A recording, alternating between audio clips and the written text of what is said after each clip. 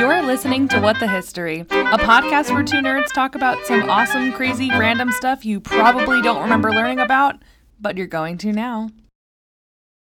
Hey nerds, this is Sarah and Casey. We are here with a Christmas spectacular, kind of. A regular episode, but Christmas themed.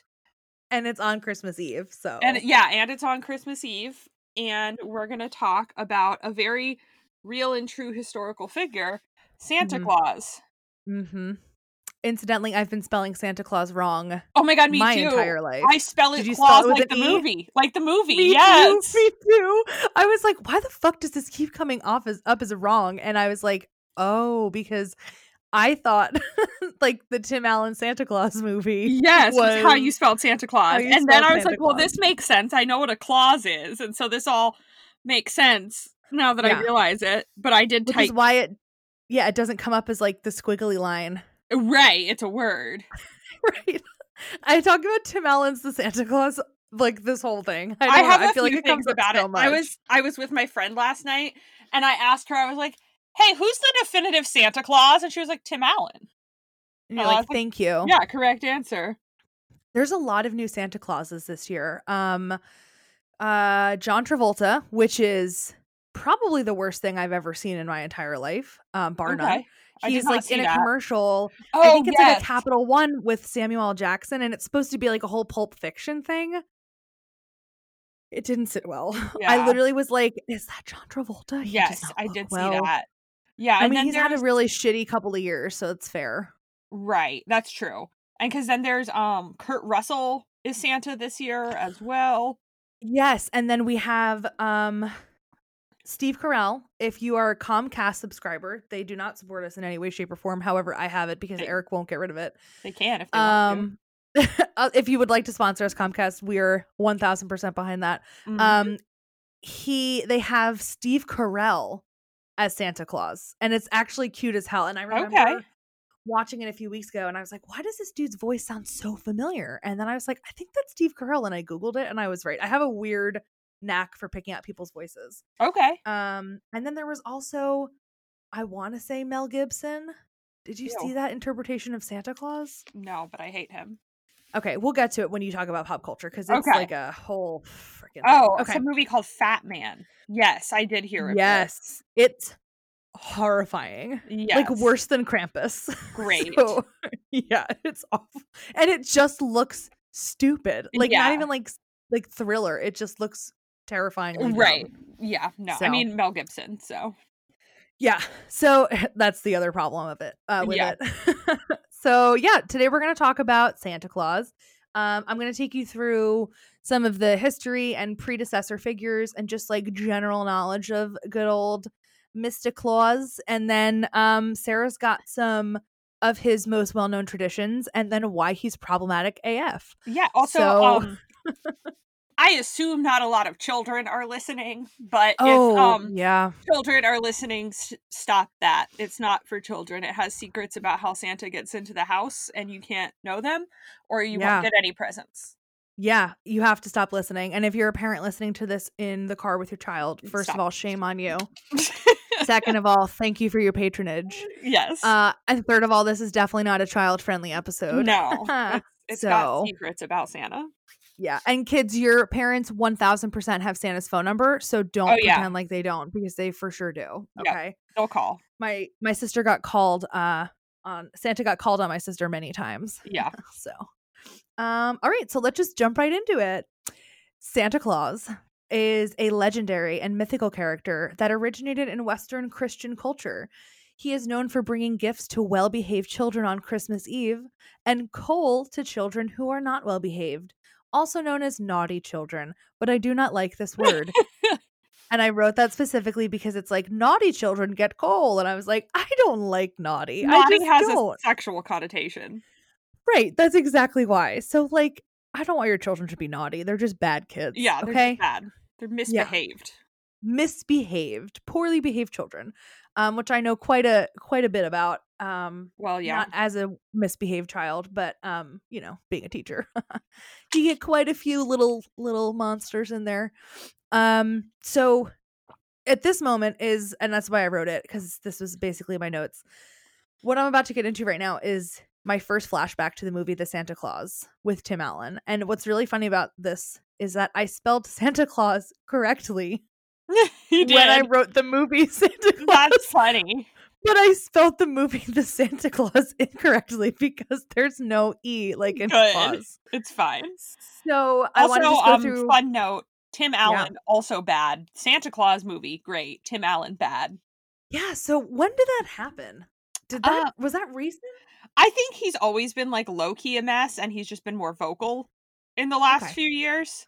Okay, which is like kind of upsetting because he's a lot of people. Yeah, it's just we know. But actually, a cute thing I read is that on the set of the Santa Claus, there were so many kids playing all the elves, and they thought he was the real Santa. So he stayed in character between takes. That's actually really cool. I feel like people like Tim Allen get worse with age. Yeah, some get better. I feel like he gets worse. Yeah, for sure. So this is the part of the movie Friends when Santa Claus has been arrested because Charlie has gone missing. Mm-hmm. And I'm just going to bring you back to that time when you were probably 8 or 9 years old watching this, terrified. And he goes through all of the lists of names. We're like, "What is your name?" And he's like, Santa Claus. And then they're like, "What is your name?" And he goes through all the names in different languages. So this is my little recreation of that. Yes. So the first one, I picked more than I probably should have, but I picked the ones that I thought sounded cool as shit. So the first one is Agios Vasilios, which is Greece. He's also called Saint Basil or Basil. I don't know which. I'm going to go with Basil. Yep. And he sprinkles basil in everyone's home, and it just smells fresh. So he visits homes in Greece to welcome the new year, and families set up a place at the dinner table for him, which I thought was kind of cool. Then we have Babbo Natale, which is Italian. Italy also has, this is so cool.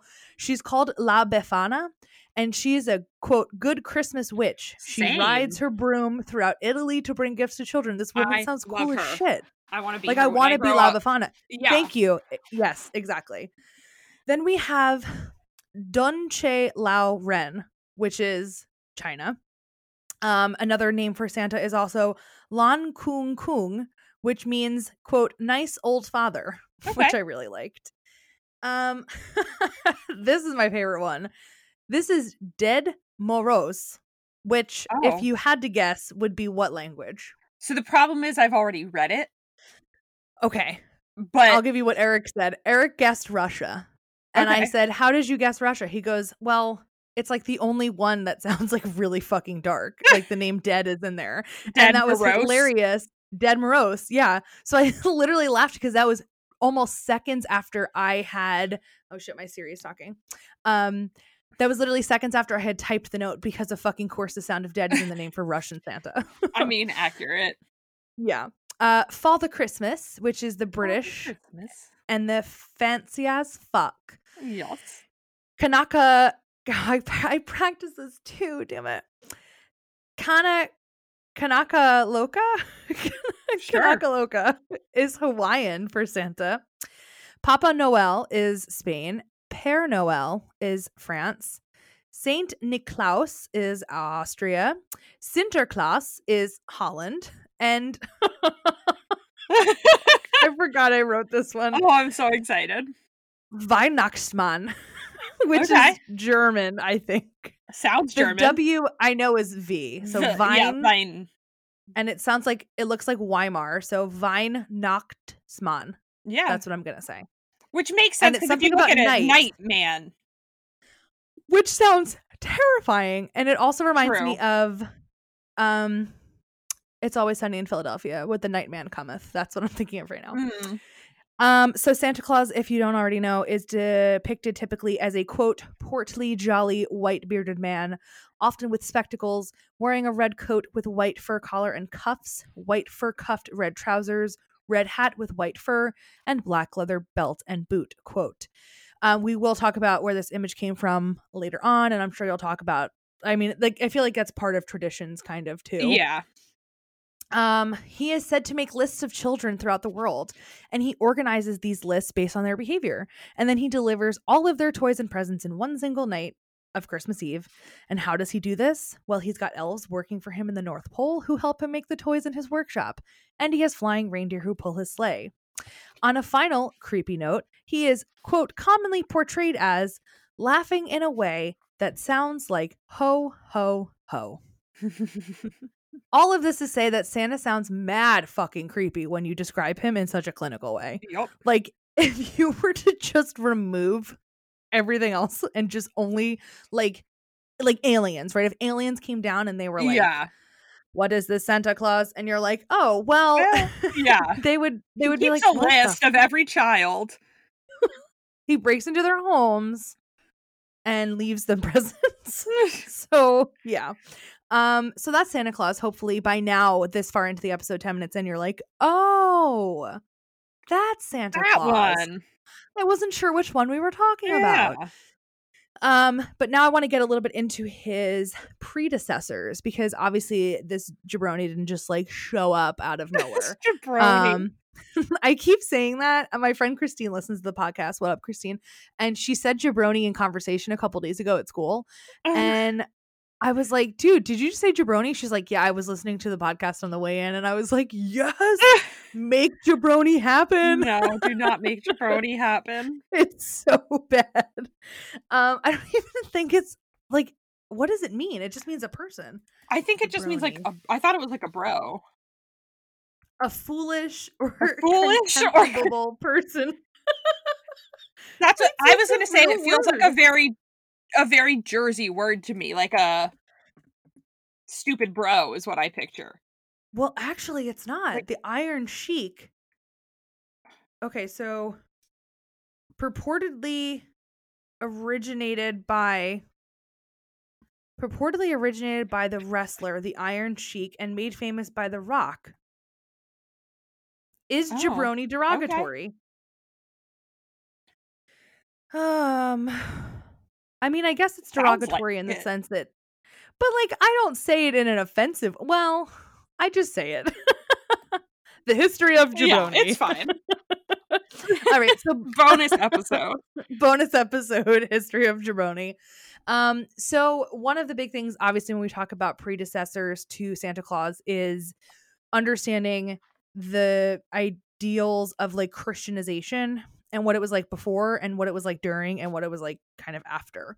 So that's kind of how I structured some of my notes. So before Christianization, the Germanic peoples, including the English, celebrated an event called the Yule or Yuletide. But once Germanic Europe started to Christianize, which I think Christianize is a word, they started to morph their beliefs a little bit more in line with what the Christians were like teaching, essentially. So in this celebration of the Yule, the people believed that more supernatural occurrences increased during this time frame, right. Especially in the period of midwinter. So something called the Wild Hunt would take place when ghosts would parade through the sky, and they were led by the god, I think it's Woden, but actually if you translate it into like Norse mythology, it would be the equivalent of Odin. I'm pretty sure that's kind of how I understood. That makes sense from some stuff I read. Yeah, and so Woden's role in this time is supposedly the influence of some of St. Nicholas's concepts, and therefore Santa Claus's, including like the long white beard and the ride through the sky. So like, again, this is the pre-Christian Santa Claus, basically. He's not necessarily known. I couldn't find too much about him bringing gifts to children, but like the whole riding through the sky on like the Yuletide Eve was like his jam. Cool. So then we have St. Nicholas, who is the most well-known, I would say, of Santa's predecessors. So St. Nicholas was a monk and then bishop that was born sometime around 280 AD in Patara, which is a town near Myra in present-day Turkey. So he was born, I believe, 280 AD. I want to say that was it the Ottoman Empire? I'm pretty sure that where he was in Turkey, I should have looked this up for sure, but I'm pretty sure where he was in Turkey was not a particularly Christian area. I wouldn't say that Christians were persecuted because, believe it or not, they actually weren't shit on like people who were not Christian in Christian dominated areas were. But basically, he became known as this bearded bishop in canonical robes in the Netherlands, Belgium, Germany, Austria, and the Czech Republic. So like his traditions and his like story traveled pretty far north from Turkey. So he is the subject of many legends, and all of these legends are centered around the ideals of kindness, piety, generosity, etc. He is said to have given away all of the wealth he inherited when he traveled the countryside to help the sick and the poor. So we have that whole like giving gifts to people. Right.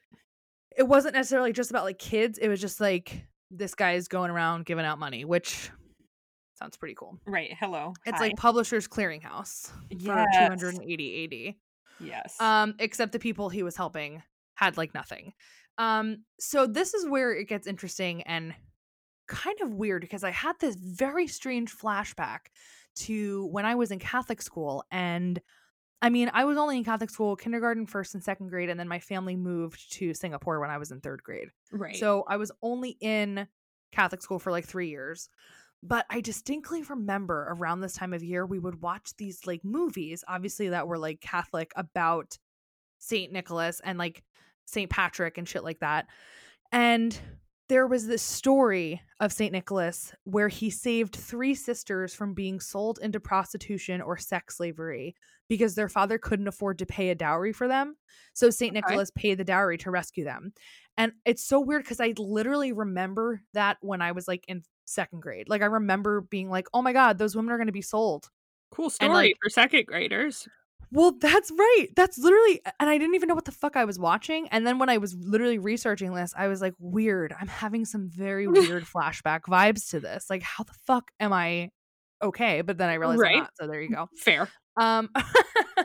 So over the many years, he became known as the protector of sailors and children, because these two categories clearly have so much in common. Right.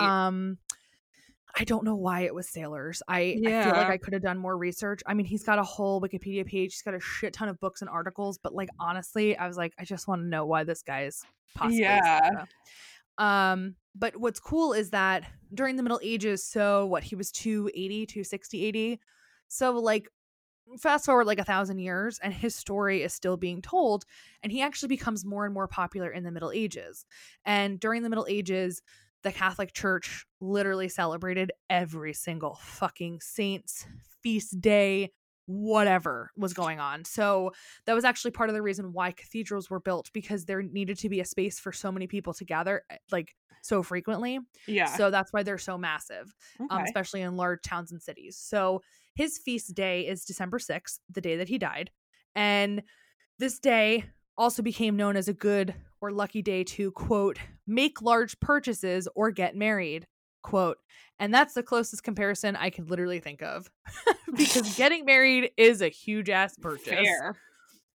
So if anybody got married on December 6th, good job. You got married on the day that St. Nicholas died. So he continued to grow in popularity in the Middle Ages, and then by the time the Renaissance begins in the 1400s-ish, St. Nick is the most popular saint, which was a thing, which I think is interesting, that people were like, oh, who's your favorite saint? Oh, mine's St. Nicholas. Like, it feels kind of like collecting baseball cards. I don't know why. I kind of always envisioned the saints, as I got older, sort of as chocolate frog cards. Okay. And like that's kind of how I like it. Like now continue to envision it. Yeah. See, even though J.K. Rowling's canceled, fucker. I feel like that's how I envisioned it. Atheist life over here is I have a tab open where I just Googled, were the saints real people? They were. Yeah, they all were. And so like you have to be, is it canonized? Canonized, yeah. Mm-hmm, mm-hmm. Yeah, so that's where I'm at. Yeah. So, and then every Catholic kid, if you go through confirmation, you get like or actually this might just be a Christian thing, but like. No, you get like a saint name or something, right? Yeah. My confirmation name is Mary, because I always thought the Virgin Mary was so fucking badass. Like. That's fair. I don't know what it was, but I just was always like, yo, she had to go through so much bullshit. And everybody was like, you know, this like little 15-year-old hoe got pregnant and it's not Joseph's baby, like, and she still raised who would be supposedly a savior. I'm not even Christian. I mean, I was raised Christian, but like, I don't know. I always liked her story. Anyway. Right. That's my history into my saint name. And so the date of the Feast of St. Nicholas also changed throughout the years. And what actually started to happen, and this was cool because I do teach this, is when the Protestant Reformation happens in Europe in the 1500s, Martin Luther basically steps in and he's like, y'all are too obsessed with like the fucking saints, and like it's just too much. Like this is just a way for the church to take more of your time and money, and it's like them telling you how to like believe in religion. And Luther was not about that. So what he actually started doing, which I think is pretty cool, is that he started to celebrate only the saints that seem to be like celebrating people as opposed to the church itself. So he was a big part of normalizing St. Nicholas giving gifts to children because he felt that it was more of a celebration of the children rather than of the saint. So like we were giving gifts to children in honor of him as opposed to like giving your money to the church. And that was kind of how he sort of like structured his belief. So up until, you know, the end of the Reformation in the 1600s, we are starting to see this be celebrated more frequently. And we are also going to start to see like a combination of Christian ideals with like more pagan traditions. And so those are the predecessors to Santa Claus. Nice. So I don't know if I forget what we said when we started this. Did you want to talk about some of his traditions and then I'll talk about his history? Yeah, that works. I totally blanked. Okay. Yeah, I don't remember either. So I'm going to talk about some of the basic traditions we like associate with Santa. So I have a short list here. One is the chimney. So like the idea of him coming in through the chimney to your home, which I kept reading was popular in Europe for any gift giver. So I get there's like other gift givers and other like cultures and lore and stuff where like elves come in and leave presents that way or whatever, that the chimney is a common way to enter. And I read that in like ancient times, the hearth of the home was held really sacred and was considered a source of like beneficence. Okay, right? Like that makes a lot of sense. It brought good things. So that kind of makes sense as like, oh, the good things are coming from the chimney. Yeah. So it's actually less creepy because if you look at it in an ancient sense. Yeah. Right. Okay. It's less, this is the only way to break into the house. And more like good things come from here. Because I feel like it's less efficient in modern times. Yeah. And it got really popularized in America. There's like the poem A Visit from St. Nicholas. And it's mentioned in there, and that's when the idea kind of spread to America. A lot of American Santa did from this poem. But a lot less houses in America, and as more are built, have fireplaces. It's, you know, not every house has a fireplace anymore because there's other sources of heat and cooking. And so I always think it's cute. Like there's little things you can buy, right? Like little notes for Santa that are like, you know, poems about we don't have a fireplace, so use the front door, or like putting a fake key outside for Santa. Or things like that's what we had. Yeah, I don't know if anyone, I know my dad listens and some of my sisters listen, but I don't know if you guys remember this, but there was this like really beautifully ornate Santa key that we would like leave out because we were so upset because we didn't have a fireplace in my very first house. And it was like such a relief. Like as a child, I was like, oh, thank God he's got a key to get in. You know, it's like a skeleton key for my house. I remember Santa's gonna be able to get in. So and the reindeer dust too. Do you know what I'm talking about? Yeah, I know what you're talking about. We never did it, but I know what you're talking about. And so that's kind of the next thing I have is like Christmas Eve rituals. And this was really interesting because for me, you know, you always left milk and cookies for Santa. Right. And then possibly like a carrot for the reindeer. But in other countries, they don't leave milk and cookies. So in Britain and Australia, they leave sherry or beer. And a mince pie. Awesome. Oh, wow. So it's like he basically does like a tour. Yeah, like a pub crawl. Oh, yeah. And then he like comes to America and gets dessert. Yeah, and like other countries, so it's Denmark, Norway, and Sweden, they'll leave rice porridge with like sugar and cinnamon. And in Ireland, they'll leave Guinness or milk. And then some sort of Christmas pudding, which pudding just means like dessert to these people. Not like Cozy Shack rice pudding. Oh, I love Cozy Yeah, exactly. So, like, different places leave different snacks out for him, and then some places do the, like, something for the reindeer as well. Yeah. But usually there's some sort of Christmas Eve ritual to, like, prepare for Santa. Yeah. To leave you all your gifts. And then one thing I saw, and this actually makes sense from something you said, is in Hungary, and I saw a couple other places, Santa actually comes on December 5th, and they get their gifts the morning of December 6th. Which I was like, "Oh, Oh. that's weird," but that's the day you said that he died that was celebrated, Mhm. so that makes Yeah, that's sense. his feast day, yeah. Yeah, and so that's sort of the day where this is what it says for Hungary, it's that if they were good, they get sweets in a bag, and Mhm. if they were bad, they get a golden switch, like a stick to be hit with switch.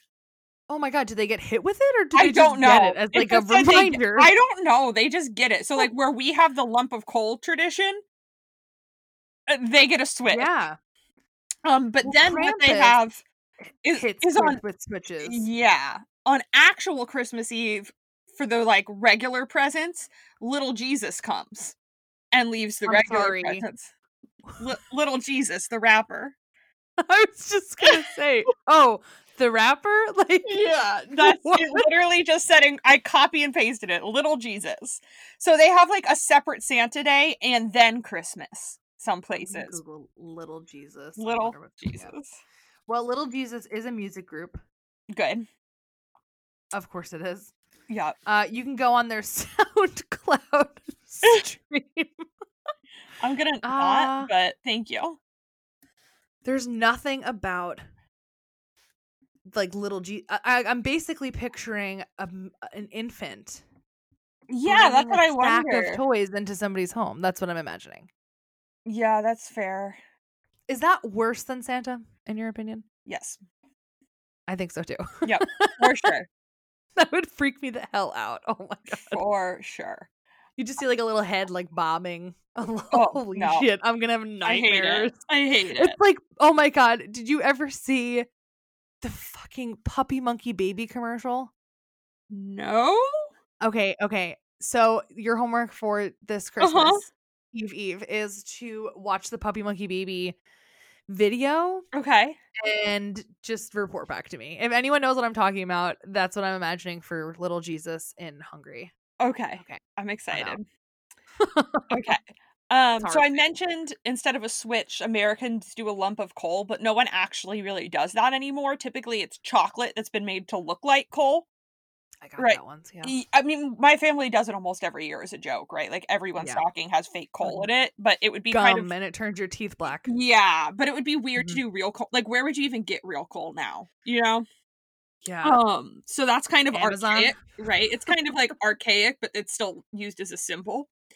Yeah. And then one of the fun things, so this wasn't really in what I was, like, reading about traditions, but it's one of the things I've noticed, like, as an adult that different people do differently, is when you were a kid, were your presents from Santa wrapped or not? Oh, yeah, they were. Yeah. They were, because I was one of 4, and so Santa wrapped all of our paper individually. So, like, my sister would always get horse wrapping paper, and I would get, like, I liked Superman, so I got Superman one year, Harry Potter or some shit. Yeah, we always had special wrapping paper. That's how Santa had different wrapping paper. I was, like, the only kid, so it wasn't, like, for everyone, but it was different wrapping paper, so it wasn't what I knew we had. But I know a lot of people who growing up, their Santa presents weren't wrapped, was what it was. Really? So, like, other presents would be wrapped under the tree, but they'd get up in the morning and there'd be bows and, like, gift tags on them, but the presents were just out, like Santa didn't wrap them. So I thought that was, like, I don't know, it's just something I've met people who say that, and it's like everyone does it differently. I wonder if that's just because their parents were like, fuck it, it's not worth it, just put it under the goddamn tree. It's right. 3 a.m. on Christmas morning. Probably. It's easy. Just put it there. Right, and then you just be like, Santa doesn't even wrap presents. Yeah. Yeah. I always liked when, I'm sure my parents did this, but, like, they would, like, have a fully assembled dollhouse or something. Yeah. You know what I mean? I always thought that was cool. Yeah, they did all so stressful. Holy shit. Oh, yeah. So that's some Christmas Eve stuff. I tried looking up, like, ho ho ho, because I was like, surely there's something weird here, but really everyone's like, it's just a textual version of a laugh that translates into multiple languages well. like it's recognizable as laughter in different languages, even though it mostly comes from an American poem, is like the origin of it. I'm trying to think, what does the laugh that sounds like ho ho ho sound like? I can think it, but I'm not doing it, so. I'll do it. Why the fuck not, right? No one can see me. I'm That's what I'm imagining. Yeah, that's right? basically it. Yeah, that's kind of it. But like it's not like ho ho ho. You know what I mean? Yeah. It's kind of like the sound, but like less coffee, more holy. Basically. So that was it was kind of fruitless. I looked up a bit about where Santa lives. And so technically speaking, like where he would live is in Canada's jurisdiction. And so Santa was formerly Santa's Canadian. God damn it. He was awarded Canadian citizenship, which I said, let me in on that. Of course he was. So yeah, so he lives and works in Canada because his home is generally assumed to also be his workshop. They're kind of like one and the same thing.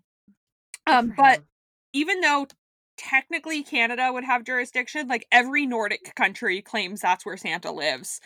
And Alaska has an area that they say is the address. And so they all have like towns you can go to and get it postmarked like the North Pole, and it says it's where Santa is. So everyone's like trying to get in on it for tourism. But the like official, if Santa was real, the North Pole would be in Canada. Huh. Which makes sense because everything that I was reading sort of from a geographic standpoint, like that is true. Yeah, exactly. So it's like in the Arctic tundra. Right. Yeah, technically it's Canada. Yeah. And you forget how big Canada actually is. I forget how big Canada actually is until I look at a map and I'm like, oh shit. Same. Yeah. Yeah.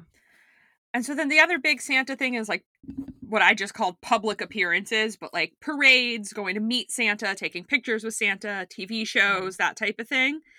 So the big one is department stores is kind of where it started. Yeah. So it got credited in like 1890 to some Massachusetts department store that we don't know about anymore. They started bringing Santa in. And the idea was like to promote the store's image because he would give small gifts to children. Oh, that's cool. Then I read spritz you with perfume as in your mouth. Yeah, basically. But imagine if you were the only store with Santa, then you would be like, well, that's the Santa store. Yeah, that's true. And more people would go there. So then everybody wants a Santa store. Yeah. And what's generally considered like the quote real Santa, like the most authentic Santa experience, is now going to the Macy's on 34th Street. Oh, yep. Kind of because of Miracle on 34th Street, and that Macy's is just a big Christmas area, and the parade, that's kind of like, if you're going to see the real Santa, you go to Macy's on 34th Street. Yeah. I remember doing that, and shit, where's the other one? That really, really expensive place in the city. Bergdorf's. Goes it's like, what? Bergdorf's is like a fancy store. No, I know. You said Dumbledore. I was like, no, it's for sure not Dumbledore. Oh shit! It's gonna come to me at a certain time. But like, they do the snowflake lights, and then they do it to like music, and it's really nice. Yeah, I don't remember what it's called. Saks Fifth Avenue. Oh, Saks. Yes. Saks. Yep. We used to do that back when the world wasn't shut down. Yes. So also a thing that I read, and now in this moment I'm like, shit, I really should have looked that up more, I feel like, is there's like a throwaway line about, children go sit on Santa's lap in the store is like what you do. And in Britain and Sweden, those practices are, quote, under review. So they've started putting in rules. So, like, in Sweden, Santa's not allowed to have children sit on his lap because it's considered, like, risky that he's gonna do something, right? Like, parents started saying they were concerned, and so Sweden, like, the kid goes and stands with Santa, and Santa can, like, touch them, like, their arm or their back or whatever. But they're not allowed, and it's basically, from the little bit I did see, it wasn't like something happened, right? Like there was a kid who claimed Santa molested them, blah blah blah. It's kind of like the Santa Union, the Society of St. Nicholas, said like we're doing it to protect ourselves. Like, we don't Which want... is fair. Yeah, like, there was no known incident of it. They're just like, this seems like it might eventually end badly for us.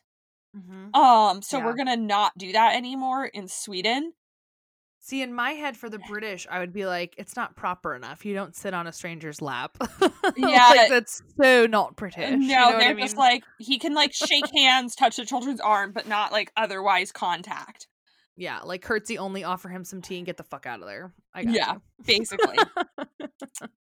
For these Santas, there are schools you can go to learn how to be Santa. This. Oh my god, I'm so glad you're talking about this. So there's, like, the International School of Santa Claus, and you can get the degree Master of Santa Claus. It costs money, right? I'm sure, because I'm sure it's like clown college, you know? Like, it's a skill you're going to learn. So you have to be, like, an older man. Probably you have to, like, physically pass. You know, like, older man, have white hair. I don't know if you have to have a beard because they can give you a fake beard. Yeah. But, yeah, there's, like, a school. And so, like, I went on the website. It's, like, a slightly janky looking website, but it's definitely a school. Oh my god, School for Santas, TM? Yes, School 4, like, the number 4. 4. It's so janky looking. It's so janky looking. But on it's, like, to be like... It's like is this place? The School for Santas. I wonder. Let's see if I'm on. I'm gonna go to the FAQs. Anyone can register or attend. It's open to all Santas, Mrs. Claus, Santa's helpers. Oh fuck yeah! FAQs. Yeah, I'm gonna follow. Yeah, you don't have to have a real board. Loading for me. Schools. So these schools, they look like they're pop up. You can get a PhD, by the way. You can get a doctorate in Santa Clausology. From this school? Yes, but there's no way that's like a real PhD, right? I mean, listen, I've always wanted to be Dr. Fitzgerald, so, like, part of me is like, fuck it.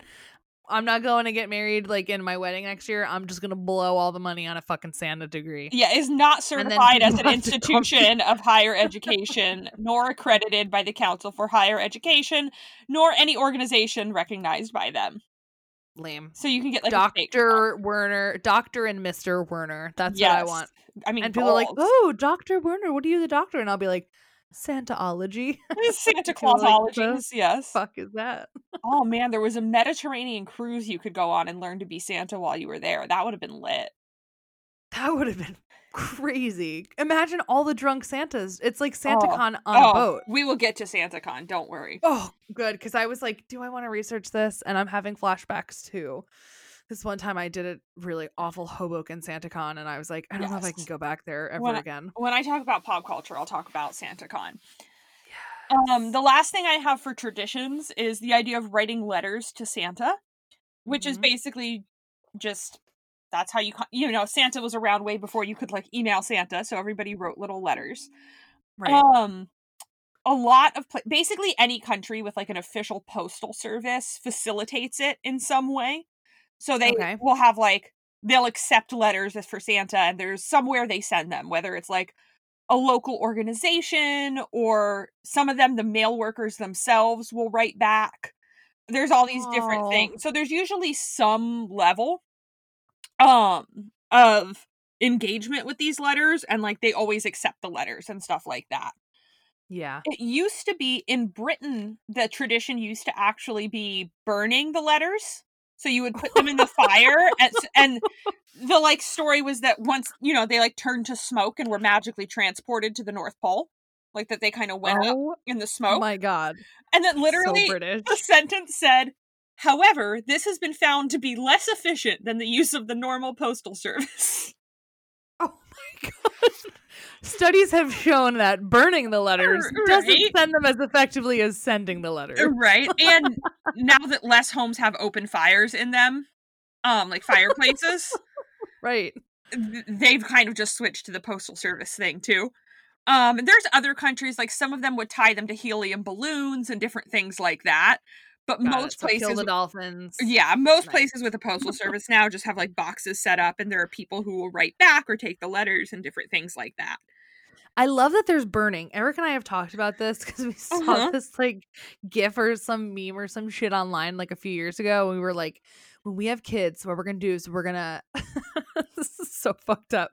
Like you have empty presents wrapped under the tree, and if your kids are acting like a bunch of assholes, you take the empty wrapped present and you throw it in the fireplace, and you're like, keep acting up and I'll keep burning your presents. I don't want to be adopted by you. Eric and I were like, that'd be cool as shit, right? But also no, like, incredibly traumatizing. Yeah. No.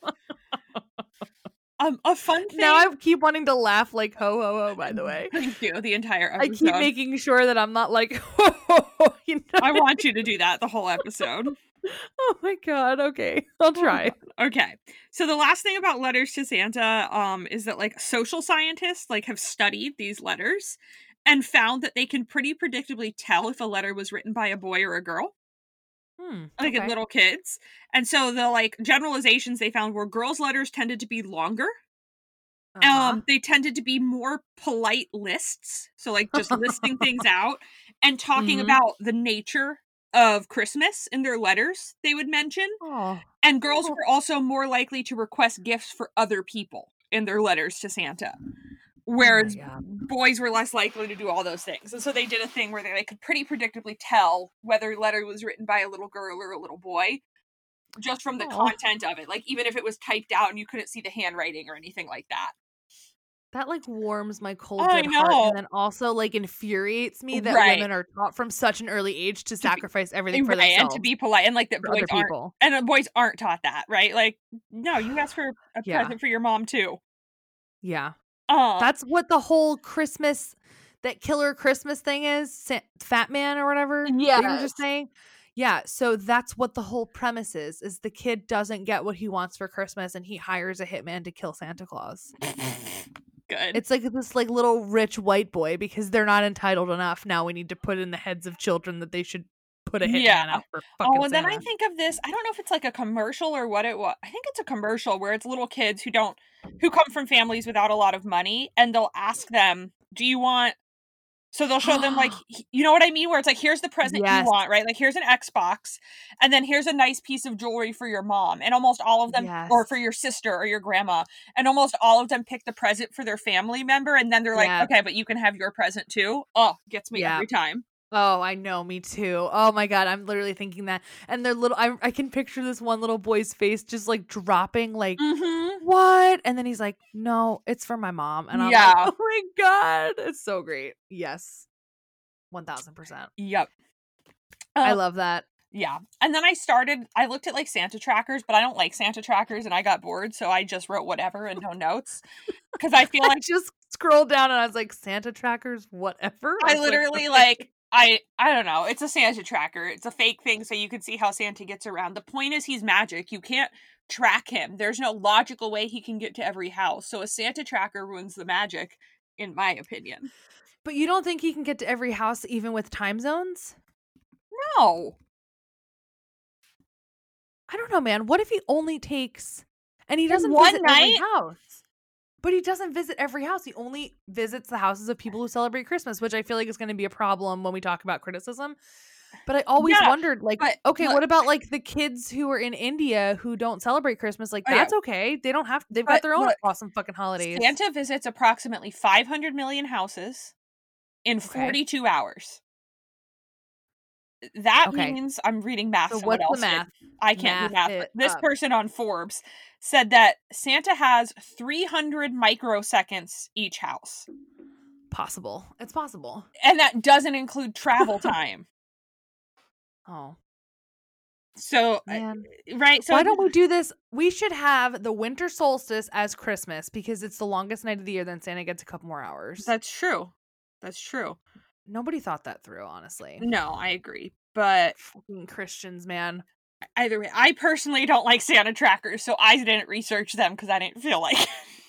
My little cousins are believers in Santa, and we always amp them up. Like tomorrow when I see them for Christmas Eve, I always pull it up on my phone. I'm like, guys, Santa's flying over the Atlantic Ocean. And that's all probably like, oh my god. Go back on it because I feel like kids now are more used to being able to track things and see things online. Right. So I can see where they're like, well, I want to see where Santa is. Whereas I never was like, I want to know where Santa is. I was just like, I just know wanted Santa's the magic coming. of not knowing. Yeah, well, I was just like, I know Santa will be here no matter what, you know? Yeah.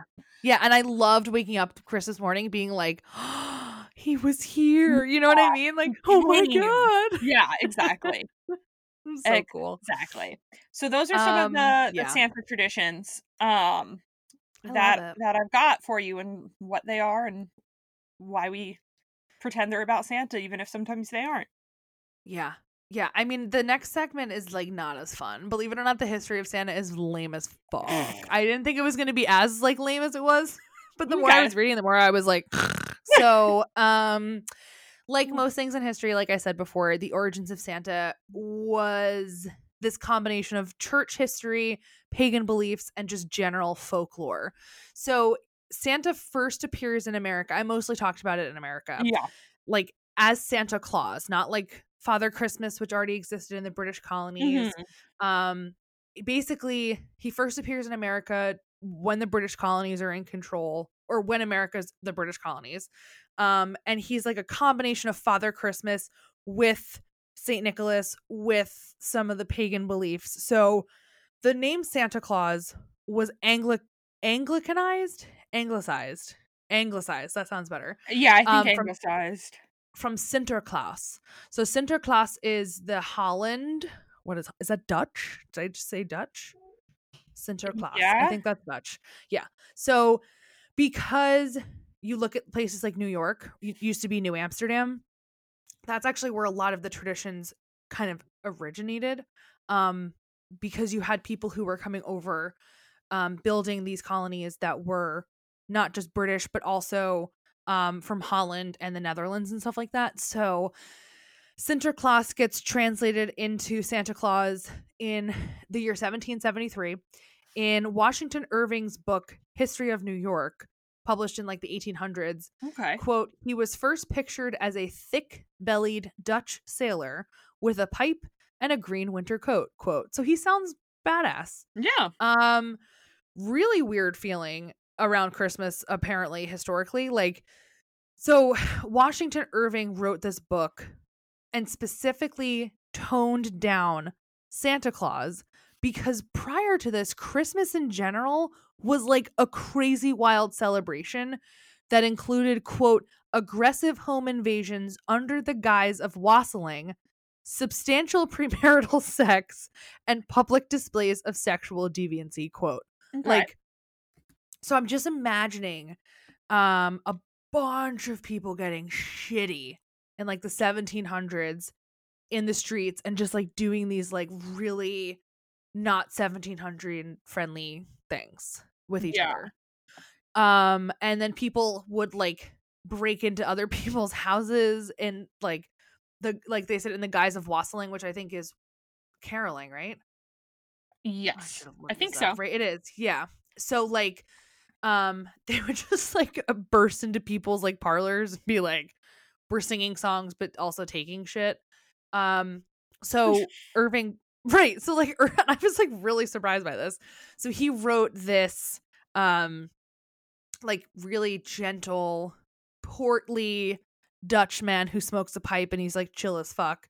And he also kind of worked a little bit with like Puritans who also wanted to tone down Christmas because it was like defeating the purpose of Christmas by everybody being a bunch of like assholes basically. But so a lot of Santa's history also is centered around ideas of what was happening in literature at the time, which I thought was pretty cool. Because in reality, Santa, and this is kind of my like philosophical thought for this episode, is Santa is and almost always has been created by people. Mm-hmm. Like he's always been a character who has morphed through time, and it's always been at like the imagination of human beings. So like throughout the 19th and 20th centuries, different books and poems steered the public interpretation of Santa. So for example, in 1823, a poem titled A Visit from St. Nicholas that you mentioned earlier described him as, quote, chubby and plump, a right jolly old elf. And today we would call this poem The Night Before Christmas, which is cool. Yeah, and that's basically where like a lot of American Santa came from. Mm-hmm. And this is also the first time we see the reindeer, right? Like there was never any like, this like, is how Santa is getting around. Yeah. Mm-hmm. Like people, I couldn't find anything about how people thought Santa made the rounds prior to this. I'm assuming honestly they didn't. Yeah, in my head, this is gonna sound kind of fucked up, but I don't think they cared. Yeah, like it wasn't like, oh my god, but what about the little kids in China? Are they getting gifts? Like, it was kind of just like, okay, we're in a British colony, like whatever, who gives a shit? My kid got presents. I mean, there was less of a sense of like the world, you know? Yeah, like globalized thinking, exactly, for sure. Yeah, like you knew there was other people, but it just wasn't as present. Right, and you didn't have time zones either. So, like, the concept of time, I feel like, was different. Which actually is kind of fucking weird. Now that I'm thinking about it. Now I'm kind of tripping out. Okay. Anyway, and The Night Before Christmas, we see the reindeer being introduced. So their original names were Dasher, Dancer, Prancer, Vixen, Comet, Cupid, Dunder, and Blitzen. Ew. Blitzen with an N. M. Blah, Blitzen. No. So Dunder and Blitzen, which make me think of Dunder Mifflin, yeah. Right? So it's like on Dancer and Prancer and Vixen, Comet and Cupid and Dunder and Mifflin. Like that's what I thought. Dunder and Blitzen actually came from the old Dutch words for thunder and lightning. Okay. And they later changed it to more German sounding Donner and Blitzen. Okay, that makes sense. Donner having no relation to the Donner Party. Right, of course. That's also important to clarify. Another big name that came up in my research was a dude named Thomas Nast. Like nasty without a Y. Mm-hmm. He was... You good? Yeah, I just kicked my microphone. So Thomas Nast was a 19th century American cartoonist, and he was one of the first artists to really give Santa a modern image. So in 1863, he illustrated Santa as being large and heavyset, dressed in an American flag, holding a puppet named Jeff. But why? So my next thing was, I do not fucking understand. The context from what I was reading was that it was taking place during the Civil War. Okay. So I guess it was probably some like Santa propaganda. Santa believes in the Union. Right. Because Jefferson. That's kind of Davis. Yeah. Was the president of the Confederacy. Yeah. Yes. Right. So I feel like it was... I guess it was probably just like honestly a propaganda piece. Right. I don't know the puppet named Jeff though. Like that actually freaked me out. I don't know why. First of all, I don't think I like puppets. Yeah. Second of all, why the fuck would you name your puppet Jeff? Why wouldn't you just have an elf? Well, elves weren't really a thing as much yet, I guess. Yeah, they weren't a thing yet. That actually tends to be more like late 19th, early 20th century. When people started to like realize the population was booming and they're like, how the fuck is Santa making all this shit? Yep. So Nast also may have been responsible for declaring Santa as living in the North Pole. So the first time it kind of appears is in 1866 when he like mentions that that's where Santa's workshop is. And the lore and tradition of that spread pretty quickly enough that by 1874, quote, a boy from Colorado who wrote to the children's magazine The Nursery in late 1874 said, if we did not live so very far from the North Pole, I should ask Santa Claus to bring me a donkey. Okay. And I was like, good for you, boy. I would too. Yeah. Because a donkey would be cool as shit. For sure. So Mrs. Claus became popular around the late 1800s, 1880s, 1890s, with a woman named Catherine Lee Bates, or then Kathy Bates, obviously, who popularized Mrs. Claus in a poem called Goody Santa Claus on a Sleigh Ride. And my first thought was, Goody Santa Claus? And then I was like, right, that's what people used to be called. Like Goody Proctor. Goody Claus.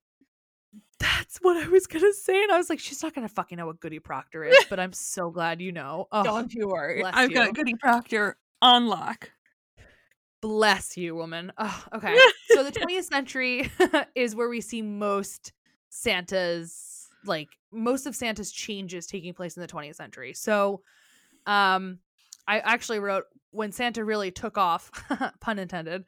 L. Frank Baum, who was thank you, I appreciate it, who is the author of The Wizard of Oz, also gave Santa a lot of his characteristics today, one of the big ones being immortality, which I never really thought of, but then I was brought immediately back to Tim Allen's The Santa Claus, in which you put on the suit, you become Santa Claus because you killed Santa. So, like, you know, as well as the desire for Santa to bring joy into the lives of all children. Okay. We also have the Coca-Cola Company who further popularized him. Oh yeah, there is this like theory that he wears the red and white because they're company colors, and it's just that, a like, big they fucking... started Santa as it is now, but Snopes says that's wrong. It is wrong, actually. Yeah. So apparently, Santa in the red and white had already occurred in advertising as early as 1950. Yeah. Which is like 15 to 20 years earlier than it was used by Coca-Cola. Yeah. And then Santa became more of a benevolent character as he began to be used more philanthropically. So you've got in 1937 Charles W. Howard, who opens up the Charles W. Howard Santa School, which is the oldest continuously run such school in the world, which is pretty cool. So I'm glad you brought up that there is Santa School, because I read one sentence about this and I was like, there's more information out there. As time passed, Santa was depicted as, well, originally Santa had been depicted as making toys by himself, but as time passed, the idea emerged that he had elves who were responsible for building the toys and he just delivered them and monitored the list and all that shit. You see Santa used in military propaganda in the 1940s. So during World War II, especially, a way to kind of help motivate people to be on the home front aspect was by putting Santa in like kind of like military garb. I wouldn't say it was like Santa holding like an AK and he was like kill the Nazis. But like but actually a couple years ago I actually got the chance to take some kids to Europe on a World War II tour, and we saw a bunch of old like period pieces from the 30s and 40s, and like we got to see this one poster. I'll see if I can find it in my pictures. I'll post it online. It's Santa wearing like an army helmet, and he's like, Santa wants you to support the US Army or whatever, and like, or it's like Santa's fighting for the good of people, like, you know, be grateful for the rations you have, basically. Because I think they were like, okay, well, obviously kids might not be getting as many presents this year. And it's a way to kind of just get them prepared that like everyone has to make a sacrifice for the good of America, essentially. Right. So that's kind of, you know, up until like the 40s and 50s. I feel like, you know, popular culture, I've got some stuff. I know you have some stuff too, more like modern times. And then you also have stuff about why he's problematic. And I'm so stoked for that. Yes. So for kind of popular culture, like you said, things started to shift a little bit at the beginning of the 20th century. And part of that is people start becoming used to the idea of mass production and kind of accepting that more. So it's not like Santa has to make every toy by hand. They're used to like assembly lines. So that's when you start to see elves come in a lot, and they're being portrayed as like the people using the assembly lines.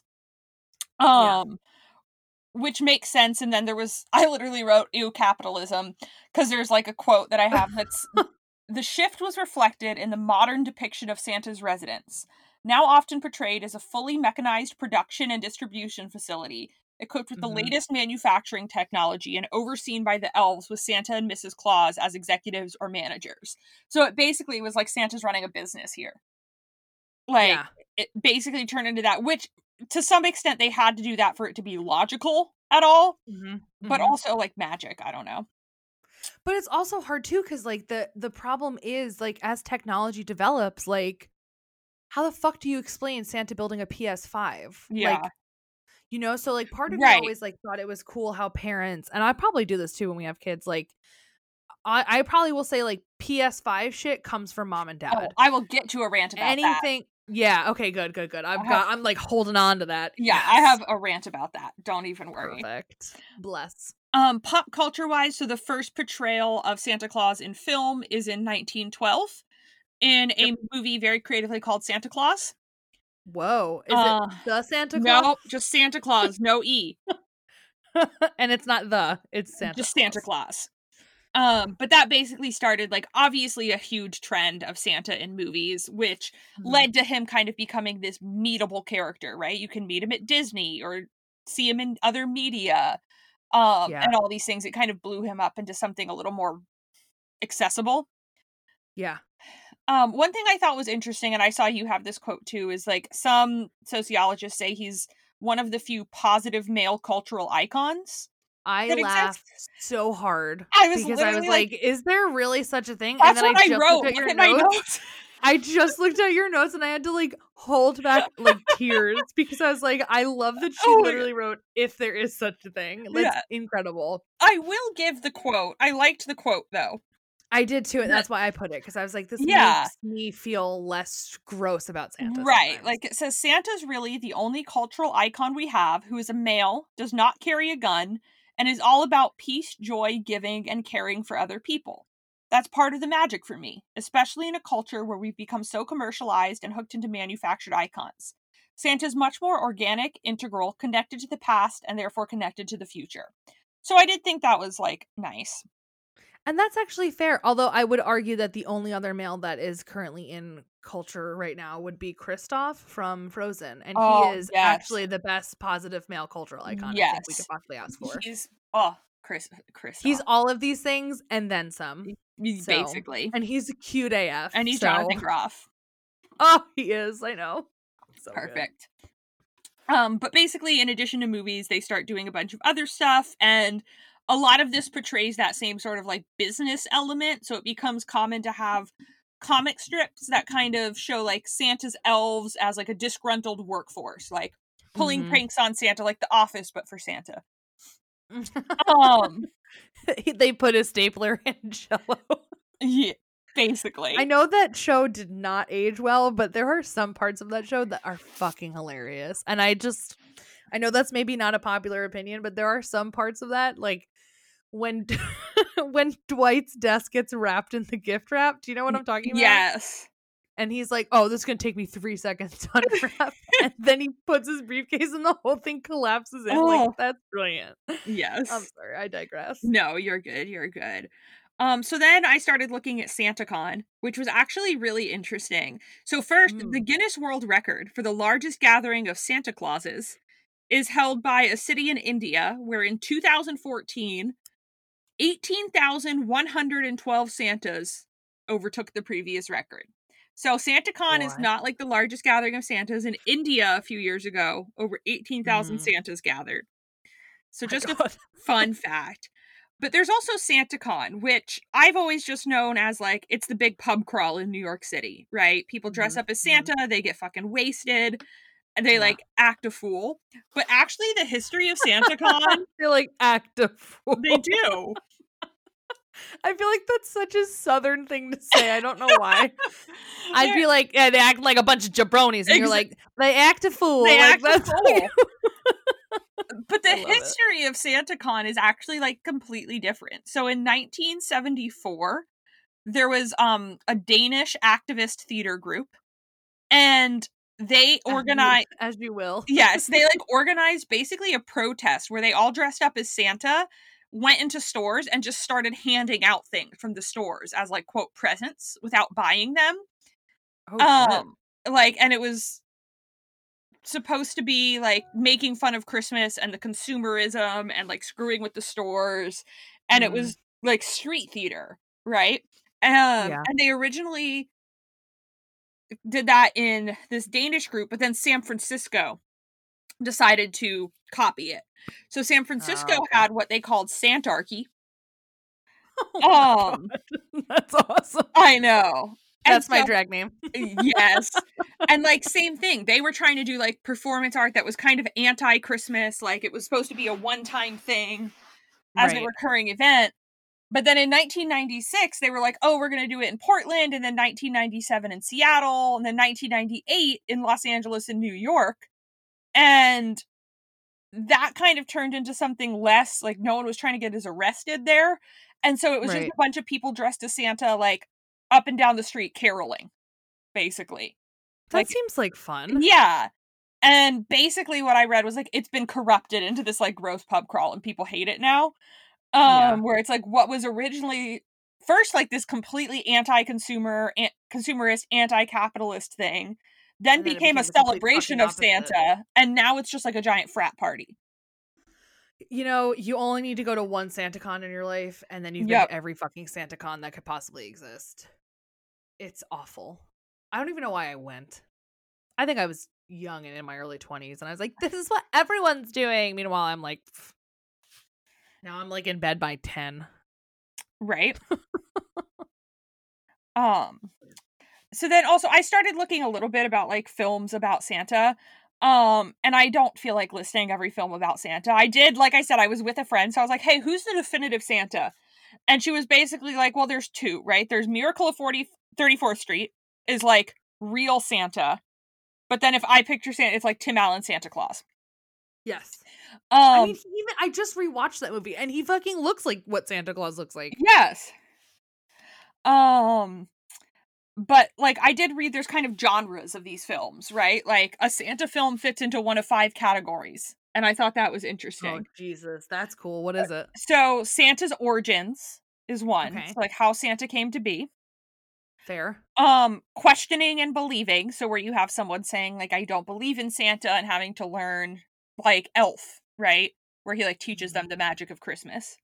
And Polar Express. Yeah.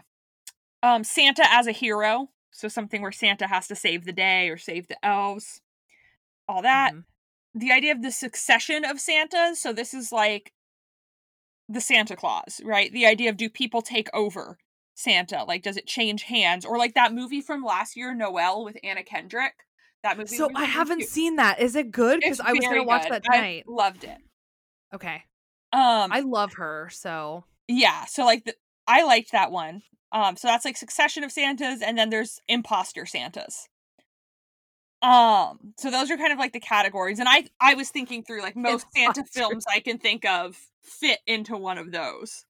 I love imposter Santas because I'm straight up thinking of Elf when he's like, you sit on a throne of lies. Yes, imposter Santas. That's what I'm thinking.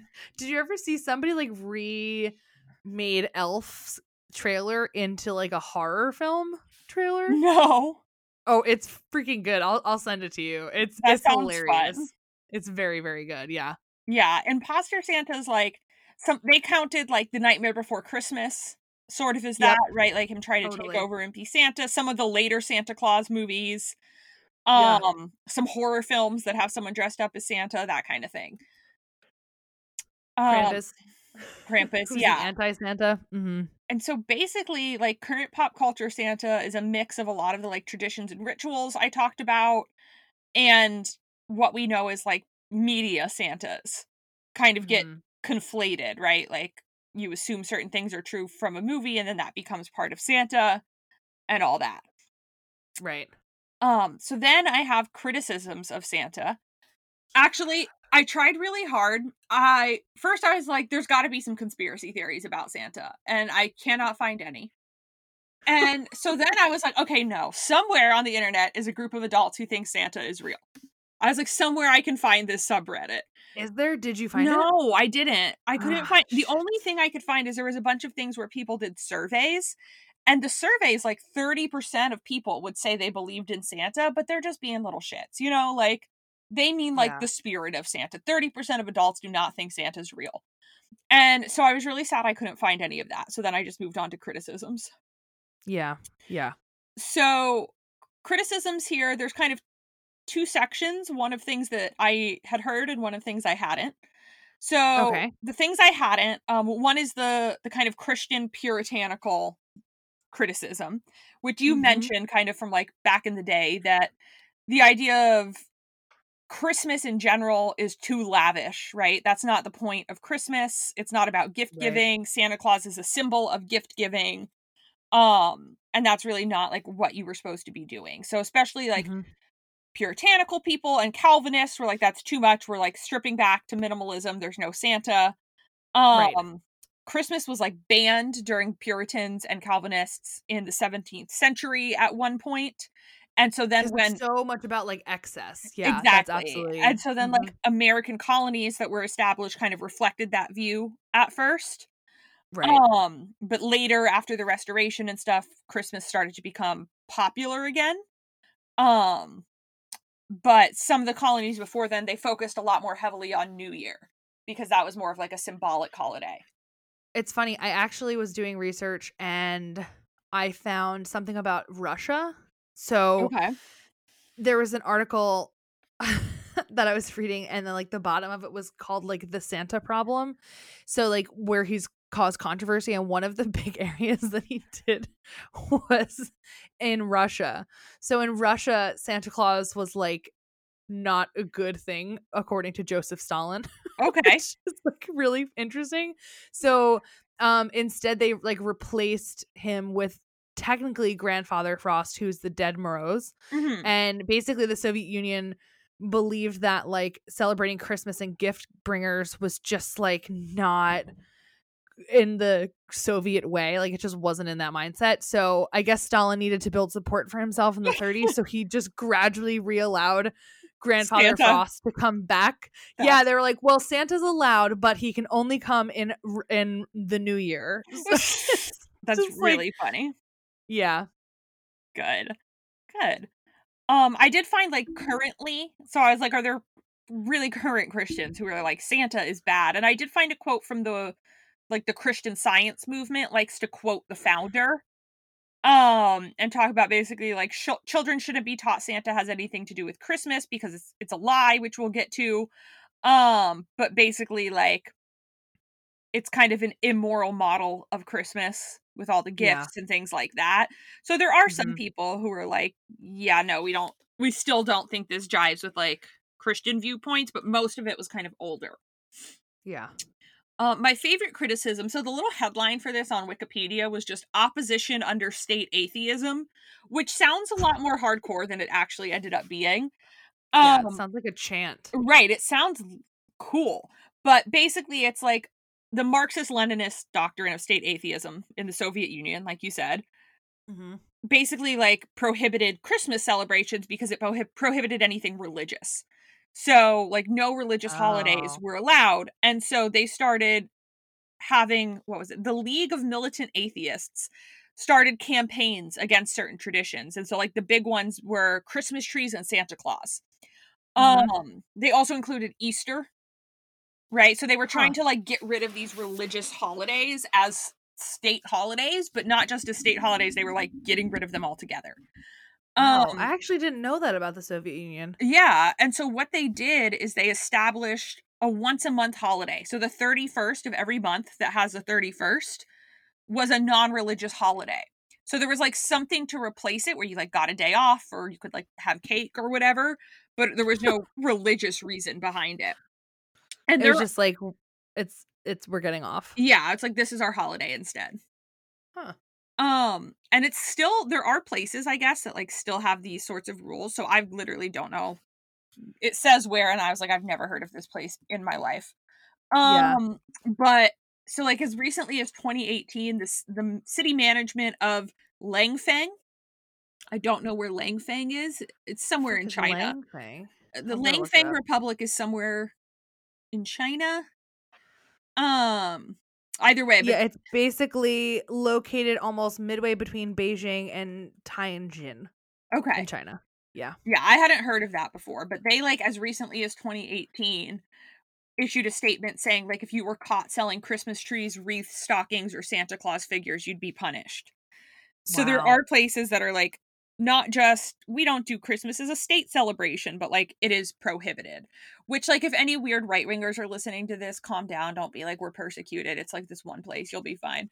But but there are a couple places where you're like not allowed. There's the War on Christmas. If you want to play War on Christmas, go to Langfang. And don't come back. Yeah, bye.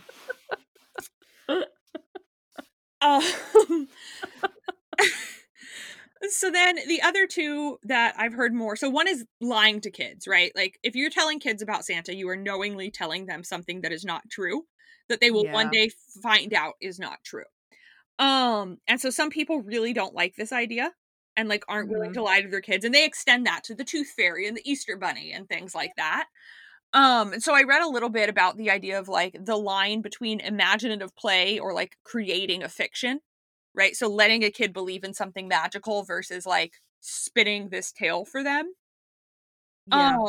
And so there's the two sides, right? There's a lot of people think that it's not just a simple lie, it's like this complicated series of really large lies that you're telling. Yeah, I remember one year my parents fucking, this isn't Santa, but they somehow made bunny tracks from baby powder on my carpet. Yeah. Yep. Like, that's commitment. I never asked her how she did that. I gotta ask my mom. Yeah. And so there was one thing that was like, the argument kind of goes both ways, that it's not a lie your parents tell you, it's a cultural lie, right? So that your parents tell you that, but you count on them for information, but you also look around at the world and your friends and books and TV and movies and everyone you know is saying that, and it kind of validates that. And I feel like it's almost weirder if you don't believe. Right. And then you have things like, you know, your cookies and milk are half eaten when you wake up. And so like there's fucking presents there that were not there the night before. Reindeer tracks, like it continues to be validated. So there's a thing that's like, kids are actually doing a really good job of scientifically evaluating Santa and like using their logic. It's just that adults do a really good job lying about it. Yeah. And so obviously some people don't like that. There is also the thought, so like some like child psychologists will say there's this idea of like a kinship with the adult world that makes children not angry they were lied to. Like most kids aren't really pissed off and betrayed when they learn about Santa. Like most kids kind of accept it. And there's partially an idea is that a lot of kids, when they were spoken to, they said they felt older and more mature, that they knew something younger kids didn't. Right. Yeah. But like now I've like that beginning transitional time. And if you think about the age that typically happens, it's usually by like 10 or 11 when you're already starting to be a tween and you're not really a kid, but you're not a teenager yet. And I actually think that that's totally fair too. Yeah, exactly. So it's like normally it doesn't have a huge negative effect on kids, but some people are just not willing to like tell these crazy lies and things like that. Right. We do a lot more negative shit with children than fucking tell them about the worst Santa thing Claus. we do isn't Santa Claus. Yeah. Yep. Telling them that they need to go to college and get a 4-year degree and get into fucking $80,000 worth of debt. For real. That's a worse lie. Sorry. No, you're good. The real lie is that you can just get a job with your bachelor's. Yep. Then it matters what your bachelor's is in. Yeah, exactly. Speaking of, so the last like major criticism is that Santa's a symbol of commercialism. I didn't spend a lot of time like reading through, like I can get a bunch of academic texts and like this is very clearly a thing, right? Santa brings you all sorts of shit. This is where I'm going to rant a little bit about my feelings about Santa. I'm going to sit back and just let you go. Because I love Christmas. I'm like huge on Christmas. Yeah. I love all the like little kid stuff for Christmas. I don't care that it's a lie. We're going all in, whatever. But what bugs me is when people get their kids like really expensive gifts. So like a new TV or a PS5 and mark those as being from Santa. Because then what's going to happen is they're going to go to school and they're going to be like, Santa brought me a PS5. And some other kid whose family doesn't have money is going to be like, well, Santa brought me socks. Right? And so then it looks like Santa is playing favorites. And then the kid is like, am I not good enough? Was I on the bad list? And so what people should do is Santa presents should be very basic presents. Like there's like a little poem you can use. Some people do the something you want, something you need, something you wear, and something you read. I like that. That can be from Santa. And then Santa's a little bit more equal. And then if you want to get your spoiled little kid a PS5, they can have a PS5, but it's marked as from you. And it just really bugs me with Santa, the way some people get like the really expensive gifts and call it from Santa, because then it makes it look like Santa loves you more than the other kids who can't afford a PS5. And that's my feelings on Santa, is that Santa is great. It's just that they should recalibrate that a little at the end. Yeah, no, I totally 1000% agree. And I also think too, like, if you're going to like now try to use these things as punishment or leverage, it's going to be really fucking hard to be like, I'm going to take this thing that Santa gave you because it's not like, quote, yours to take almost. And it like, and kids don't have that logic of being like, but I don't understand. Like, you can't take this from me. It wasn't yours. Yeah. But if the parents like, I bought you this iPod, like, do people still use iPods? Whatever. I bought you this iPad. Yeah. I'm taking it away. And the kid's like, well, fuck you. Santa bought it for me. It's like, no. I did. I'm Santa. Right, but then you don't have to ruin Santa. Exactly. So that's just my feelings. And there's like lots of other much more academic commercialism stuff about Santa, which is obviously a thing. I'd like obviously too much about that. But I just get mad when parents don't like realize that if Santa's supposed to come to everyone, he should bring slightly equal gifts. Yeah, totally. Absolutely. And I definitely think it's got to be hard as a parent too, because like it's almost like Santa is such a great equalizer, and yet he's not like treated that way. And I mean, just the whole Christmas itself is commercialism. Oh, yeah. Like, I'm literally in TJ Maxx yesterday buying shit for people that like I already have gifts for, but I'm so afraid it's not going to be enough. Yeah. And it's like a stupid amount of pressure. I'm like, I gotta make sure I get a sweater for my sister because I only got her these baskets that she wanted, but like I don't know if that was enough, even though like I had saved up like all cash for my Christmas. Like everybody had a budget and I stuck to it. I still had to spend like a little extra because I was afraid it wasn't going to be enough. And I just think that can happen so easily with Santa as well. Yeah, definitely. Yeah. And then like the side thing, so like a common controversy, I didn't write it down here because I couldn't decide how connected it was, but I've decided it is like fucking Elf on the Shelf. Oh. Which, okay, I like Elf on the Shelf when he's just like a cute little elf that lives in your house and is somewhere new every day. I think that's fun. Yeah. I could see myself doing that. But the people that are like, he's watching you when he reports back to Santa, the weird, like, why is this elf part of the surveillance state? And like, I was thinking about those fucking parents that like, you know, their elf is skating, their elf is doing gymnastics. I like my kid's elf is gonna be like on the floor because I'm gonna forget to move it.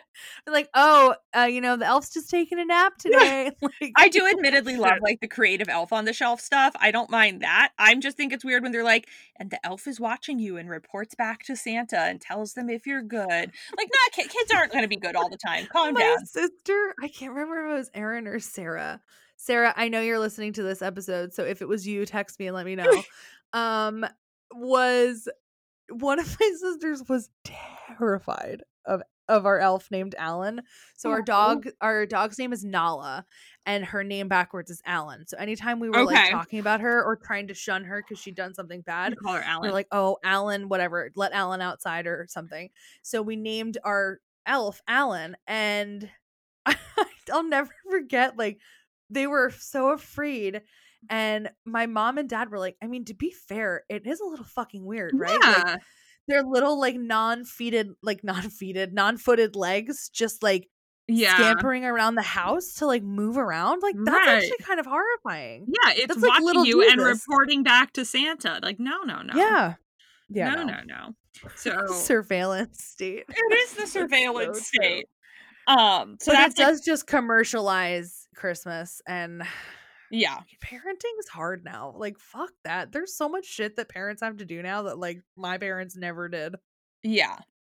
I always like the idea, like, because when I was trying to find people who believed in Santa, I found a bunch of articles that were like, I'm 27 and I believe in Santa. None of these people actually believe in Santa, right? But they were like, I believe in the spirit of Santa. Right. And you're like, all right, Sally, sit the fuck down. Do you actually believe in Santa or no? Exactly. That is a nice sentiment. And I like took a quote from it to end with because I like it. But like, that's not believing in Santa.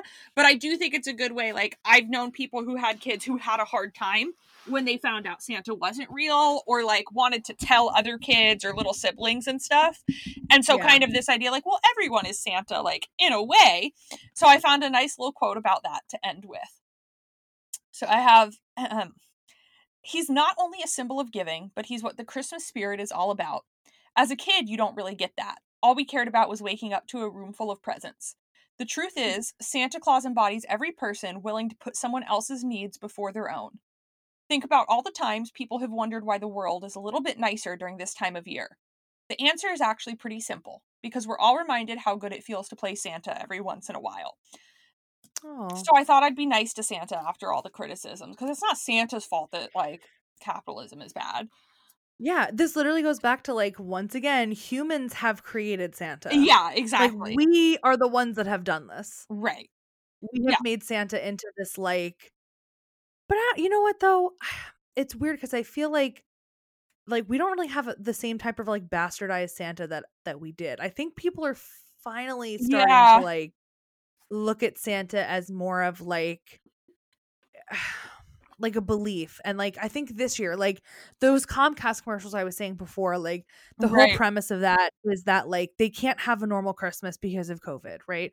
They don't say it, they just say like we can't have the same type of Christmas that we've had in the past, so how the fuck do we still make this feel like Christmas? Right. And so their whole idea is the gift of togetherness. And so it's like this whole little thing about how instead of packaging toys, they're packaging snowball fights with their family and the smell of their grandmother's roast in the oven, like little things that like really make the holiday what it's about.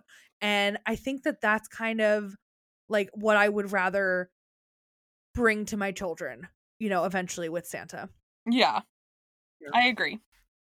Right. And I love like this. Me too. And I love like the cute stuff, like little footprints and things like that. I think are very cute. So there. Yeah. I mean, like this episode made me so happy. Same. I'm like really happy right now. I know.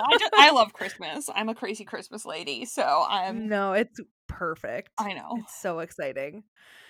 Oh man. All right. Well, thanks for listening, everybody. Yeah. Merry Christmas if you celebrate. Mm-hmm. Happy chill out and do nothing day if you don't. Yep.